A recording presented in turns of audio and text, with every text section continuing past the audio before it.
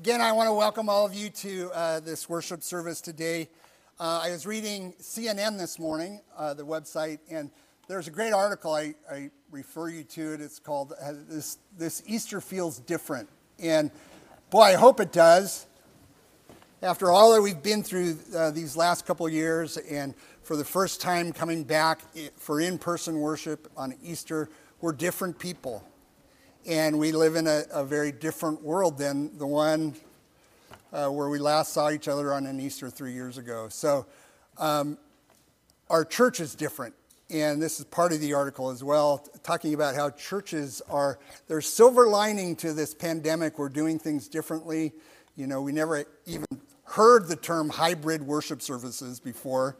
Now we know that. We have in-person and online, lots of different things. So just all that to say, we are in a new chapter, new pastor, new era, new day. And if you haven't been around, we welcome you back. And for those of you who are new, we would love to have you on this journey. We're excited about what's ahead. Today I want to be very clear about my message. I want to ask and attempt to answer the question. I don't want to be so audacious that I can actually answer this question in its totality, but I want to ask the question, what difference does Easter make in our daily lives? I think we all know the story. My guess is that we've all heard the story that Jesus was crucified, that he died and rose again from the dead. That's what we celebrate on Easter. But maybe what we don't know is, what are the implications for my life today because of what happened 2,000 years ago? Very important question to ask. And perhaps no writer in the New Testament captures so fully in just a few short sentences the glory and the message of Easter than the Apostle Peter does in 1 Peter 1, 3 through 5. Just give you a little context. 1 Peter is one of the letters that have been written to churches that are recorded in the New Testament. And this one, most scholars believe that Peter wrote it to a church that was experiencing tremendous hardship. They were under persecution from Nero, who was the maniacal emperor of Rome. And so he is writing this letter, at least in part, to encourage them. So let me read these verses to you. They're just verses 3 through 5 of 1 Peter chapter 1. This is loaded, so pay attention. Praise be to the God and Father of our Lord Jesus Christ. In his great mercy, he has given us new birth into a living hope through the resurrection of Jesus Christ from the dead, and into an inheritance that can never perish, spoil, or fade. This inheritance is kept in heaven for you, who through faith are shielded by God's power until the coming of the salvation that is ready to be revealed in the last time. Let's pray together. God, we pray that these words may come alive to us this morning, your living word, that you would speak to us, speak to our hearts, speak to our minds. May we be open to hear your voice through the scripture and through the meditations of my heart. We pray these things in Christ's name. Amen. Amen. Before I begin my sermon, I just want to say, at the end of my sermon, I'm going to say, he is risen. And then you're going to say, he is risen indeed. Okay? So don't blow it. When we get to the end, be sure to pay attention. And that's the cue. And the words are here, so you don't even have to, if you forget, just look at the banners. At least 5 people told me that after the last sermon. So let's get right to it. What difference can Easter make in our lives today? Well, I think the first thing that we learn from this passage is that there is always a chance for a new beginning. A second, third, fourth, infinite number of new beginnings, chances, because of Easter. Peter writes in this passage that in God's great mercy, we are given a new birth. In other words, because of the resurrection of Jesus Christ, there's always a chance, new beginnings, new opportunities. There's always an opportunity for forgiveness. There's always hope for our lives and for the world. Peter knew full. I think it's so interesting that it is Peter who is writing these words to this church because he knows about second chances.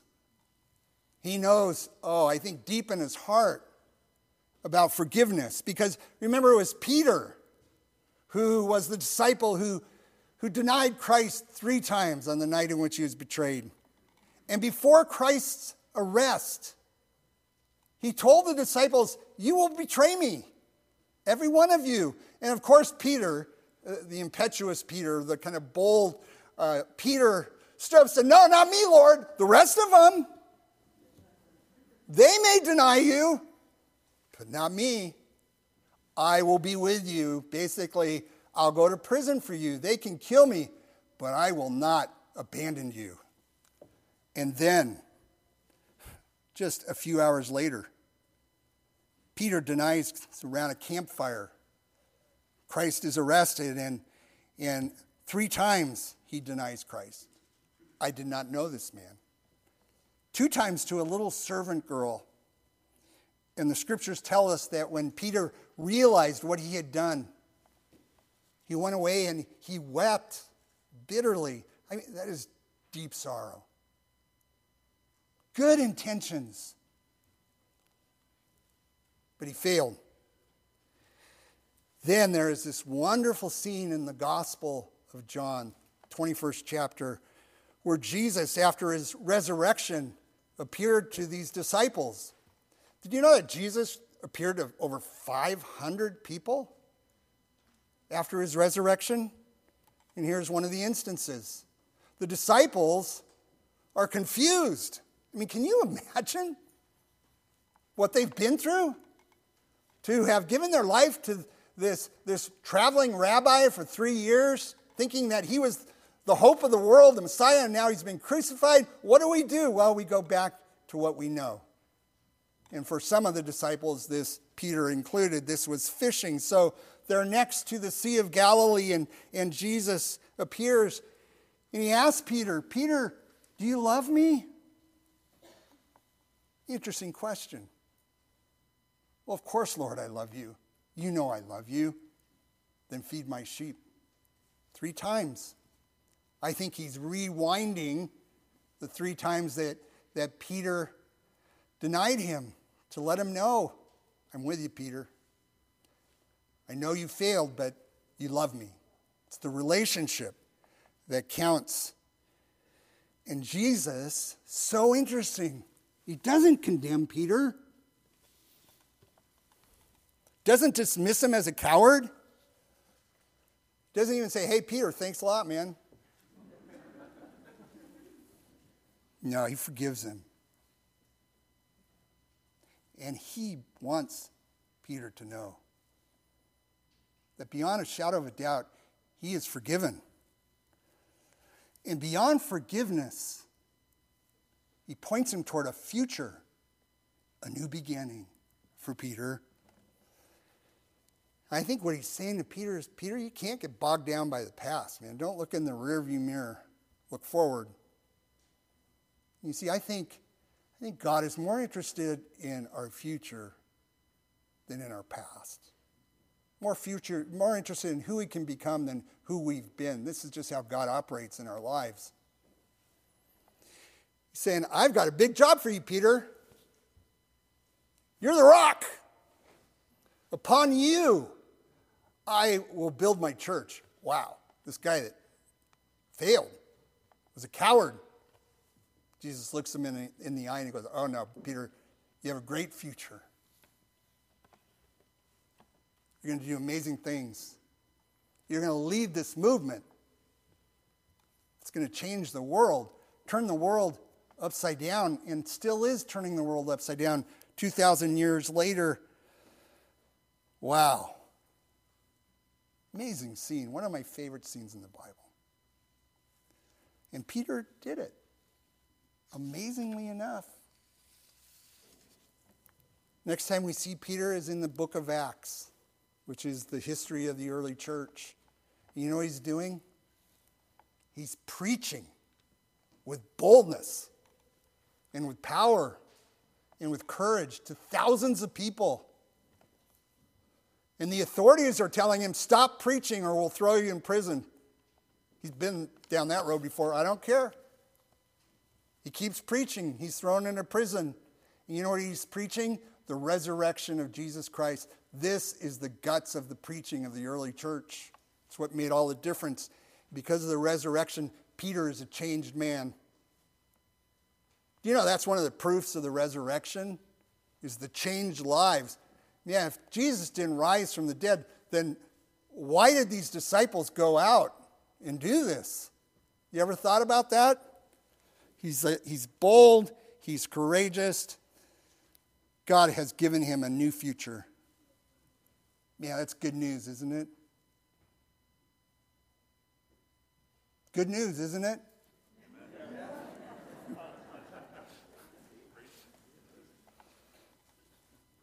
God is a God of great mercy, is what Peter says. You know what mercy is? Mercy is getting into our skin, understanding who we are, knowing our feelings. God knows what we feel, what we've done. He knows us better than we even know ourselves. And what God wants to tell us this morning is don't get bogged down by your past failures and sin. He wants us to move forward in our lives, to be free, to be forgiven. You know, today, I know in a crowd this large, some of you may feel exactly like Peter. And if you don't feel like it today, you've probably felt it at some point in your life. And if you haven't felt it at some point in your life, you probably will feel it. Your hopes have been crushed. Your dreams have been unfulfilled. You meant to do well. Your intentions have been good. But somehow you come up short. Things have ended badly. And you look at your life and you think, how did I end up here? I never thought this is where I'd be. You know, some of the last words that Jesus spoke while he was on the cross were these: "It is finished." It is finished. He didn't say, "I am finished." He said, "It is finished." And you know what it is? It is our sin, our failure, our guilt, our shame, all those things that bog us down in life. You know what? They were nailed to the cross. God doesn't want us to live with those things. That's why he sent Jesus, so that we can be free and live life in a new way. Always a chance for new possibilities. Always forgiveness. You know, if you come to church here on a regular basis, which I encourage you to do, we always have a prayer confession where we just spend some time thinking about our lives and unloading our burdens, our sin to God. And then we always have what we call the assurance of pardon. And my favorite assurance of pardon are verses from 2 Corinthians. They say this: anyone who is in Christ is a new creation, a brand new person. The old has gone, the new has come. Beautiful verses reminding us there are always new beginnings. You know, I said these verses for years, but I was curious once, so I looked up the word anyone in the Greek New Testament dictionary. You know, the New Testament was not written in English. It was written in Greek. And so sometimes in the translation from the Greek to the English, some of the nuances of the words are lost. And so when we do what we pastors know or theologians know as a word study, we look up the word in the Greek and see if there are other nuances that are missed in the English. So I did that. I did a little word story. You know what I found? This is really cool. You know what anyone means in Greek? Anyone. Just want you to know I'm working hard. Anyone. Anyone. Anyone who is in Christ, or who has Christ in them, which we will talk about in a second, is a brand new creation. The old has gone, the new has come. Good news. From this passage, we also see there's a second way that Easter can make a difference in our lives. Because of the resurrection, we have access to a power to live our lives in a new way. You know, so often in life, we can come to a point where we feel powerless, right? We feel trapped. Sometimes we can't overcome an obstacle. We can't defeat an old habit. Ever feel that way? The last couple of years, you know, been tough. We've come up against some big challenges. We've come up against this little thing that we can't even see that reminds us that we are not as immune, little pun intended there, to the unpredictability of life as we thought. Reminds us that we are not in control of our lives that we would like to think. And now with the events in Ukraine and this talk of nuclear war that we haven't heard in years, decades, we're aware life can be scary. And we're not in control, folks. We're never in control. Sometimes we have the illusion that we are, but we're not. And so I've wondered over these last couple of years about how will we come out of this pandemic as people? How's it going to change us? Because it has to change us, right? This is a big event. How are we going to be different? And as a pastor, I really have wondered, how will this affect people's faith, their spirituality? How will it affect the church?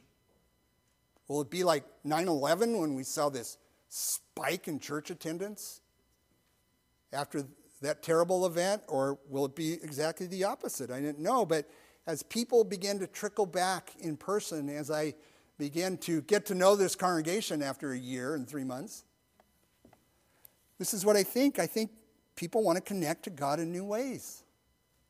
They've looked at their life and they think, you know, there's more to life than just making money and going along and accumulating material things and all the rest. I think people have gone back to, you know, what God has created us to experience in life, which is a relationship with God and relationships with people. They want to know God's power in their lives. This article in CNN this morning, it cited a Pew Research Center survey that was done in 2020 that revealed 3 in 10 Americans said the pandemic has increased their faith. And during one particularly frightening stretch of the pandemic, Google searches for prayer, the word prayer, surged to the highest level ever recorded. What does that tell us? It tells us when we come up against something bigger than ourselves, we are acutely aware that we need something bigger than ourselves to overcome it, right? And it's not just during a pandemic that we realize our lack of power. I think we need power every day just to manage our lives, don't you?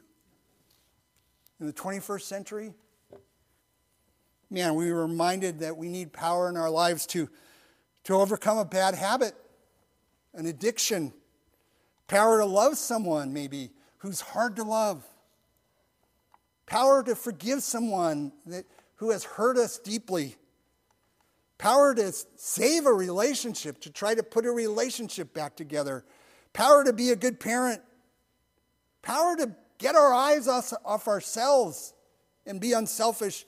We need power in our lives. And here's the truth I really want you to hear this morning.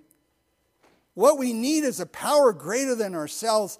We were never meant We were not created to live life on our own power. You know, theologians use this term, a Latin term, extranos, outside of ourselves. We need something outside of ourselves to save us, to give us power to live each day. And Peter writes of this in this scripture. He writes of a living hope. You know what that says? It's a hope that can come to us each day. A power that's available to us to live lives in a new way. He's referring, folks, to the risen, living Christ. Christ is not dead, is he? Remember? He's risen. He's alive. And here's what I think is maybe the most miraculous thing about Easter and how it can affect our lives. Jesus isn't just alive, but he can live in us. Scriptures make it very clear. Part of the work of the Holy Spirit is to help us experience the power of Christ in our lives. The very life of the risen Christ can evade our soul. The life of God, Zoe, which is written about so much in the New Testament. The abundant life, the uncreated life of God can be in us.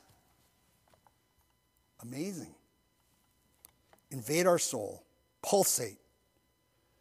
Oh, when that happens, you know what? We have a power greater than ourselves, living right inside of us. There's a verse in the book of Ephesians that talks about this. How incredibly great is his power to help those who believe in him, the mighty power that raised Christ from the dead. Same power is available to us. Folks, you don't have to live alone on your own power. God wants to give you resurrection life.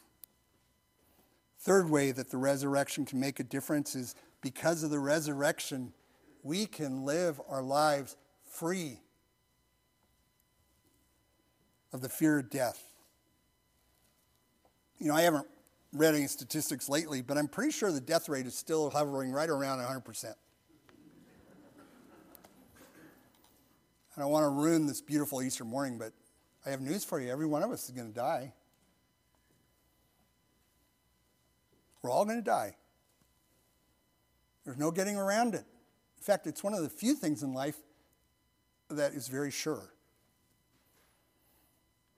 Have you ever been to the website deathclock.com? If you haven't, you should. It's the website's friendly reminder, it says, that life is slipping away second by second. I went to Death Clock. What you do is you plug in your date of birth, whether you're a smoker or not a smoker. You plug in your BMI. Your outlook on life, is it positive, optimistic, negative, pessimistic? And then you hit the little button, and it tells you when you're going to die. The date. How many seconds you have left? I plugged it in about an hour, about 7 o'clock this morning. Give you an update. I have 775,144,980 seconds left as of a couple hours ago. 978, 77. We don't really know when we're going to die, but we know we're going to.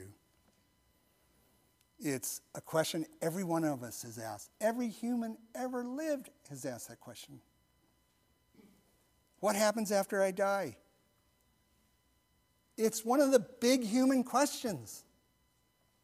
Not religious question so much, just a human question. What is this all about? Is this the end after I die? What happens? Well, because of the resurrection, you know what? We can answer that question. Did you catch what our scripture said this morning? Through the resurrection, we can have an inheritance that is secure that can never perish, spoil, or fade. We can have eternal life. It's pretty good news, too.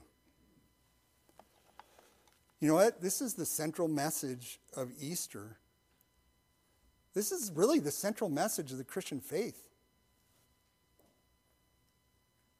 Christ defeated death, our final enemy for each one of us. And Christ's victory is our victory. Because of the resurrection, we don't have to live in fear of death. And can I tell you, when you've dealt with your death, you're really free to live. Changes everything. Let me close with this story. My mom grew up in Greece on the island of Lesbos, this island in the northeast Aegean, and then came to the United States to begin high school. And my mom had a lot of disappointment in life, 2 marriages, lots of hurt. It's hard being an immigrant's kid, you know. Are you Greek? Are you American? You live according to those customs, new customs. She grew up Greek Orthodox, like every Greek in Greece. And she raised the 3 of us, 3 kids. Joy in her life for us 3 kids. I was the favorite, by the way. And all of us, we weren't raised in the church. We were baptized Greek Orthodox, but then after that, nothing. And my brother, who's older than me, who's now a congregational pastor, became a Christian, and then my sister, who is the middle, and then me. And my mom noticed, she watched all this. Became a little worried about us. But she saw the changes in us. And it was intriguing for her. She thought it was just a fad, but then she saw, no, they're sticking to it. She looked at the changes and she was attracted to it.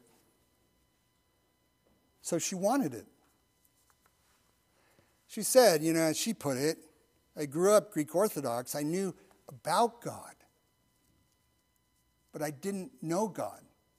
Difference, You can know all about God. You can be the greatest theologian in the world and not know God. Not know God's love. Really know God's love, God's presence in your life, God's power. There's a difference, folks. And so she had this experience and she started feeling the love of God, God's presence. It's like 65 years old, toward the end of her life, the final chapter. And I remember her telling me, I wish I had known this all my life. My life would have been so different.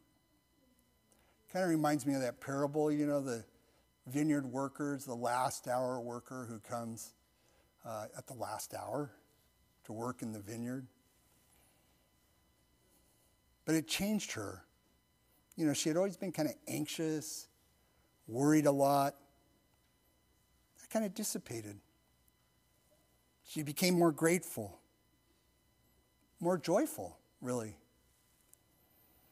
Anyways, the last years of her life, she was 85. She moved up to be near us, my family, to spend the last years of her life. And she was in a memory care unit because she was starting to lose her memory. And I would try to go over there most nights to say goodnight, tuck her into bed. She's always small. She claimed to be 5'1". I don't think she was ever more than 4'11". And now, toward the end of her life, she looked like a little doll. And I tucked her into bed. We always had a ritual. We would eat some See's candy, drink a little whiskey. Her idea, not mine. So I got her into bed, and I looked at it, leaned down. I said, Sagapo, which is one of the few Greek words I know. I love you. And she did something surprising that night. She pulled me in close. And she looked at me right in the eyes and she said, "Stevie, you're my favorite." No, she didn't say it. "Stevie, the end is near." She was always intuitive. Just so happened she started having dreams, seeing visions, which often happens. The end is near. Kind of stunned me. I said, "I know, Mom. I want you to know all us kids, the grandkids, will take care of each other. We're going to be all right. You have been such a good mom. I love you so much." "I love you too," she said, "so much." Then there was a pause and I said, "Mom, are you okay with dying? Are you afraid?" She wrinkled up her nose. I think she even laughed a little bit. She goes, "No. I can't wait to see what heaven is like." Because of the resurrection, friends, believe this, there's always a chance for new beginnings. Because of the resurrection, we can have power in our lives beyond ourselves. And because of the resurrection, we can laugh at death. Because he is risen. He is risen. Good job. Let's pray together. God, we thank you for this day. We're grateful that it seems like this pandemic is coming to an end, that we can gather back together and be with people we love. We can hug each other, love each other, and be together to worship you. We thank you for the good news that we've heard this morning from this passage in 1 Peter. Such good news. Lord, that there's always forgiveness. I pray for anyone here today who is really struggling, who has come to the end of their rope. I pray that they would know that your address is at the end of our ropes. That you will give them a new beginning, a new start. There's always forgiveness.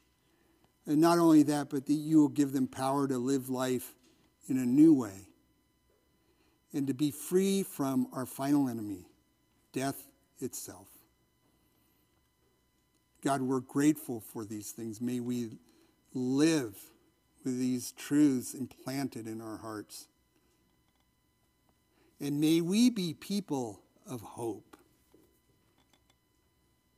As together we look forward to the day when we will be with you in a place where there is no more pain and no more sorrow, no more tears, no more cancer, no more wars, no more pandemics, where every tear will be wiped away. Until that day, help us to be people of hope and help us to pray the prayer that Jesus taught us to pray, saying, "Our Father, who art in heaven, hallowed be thy name. Thy kingdom come, thy will be done, on earth as it is in heaven. Give us this day our daily bread, and forgive us our debts, as we forgive our debtors. And lead us not into temptation, but deliver us from evil. For thine is the kingdom, and the power, and the glory forever. Amen."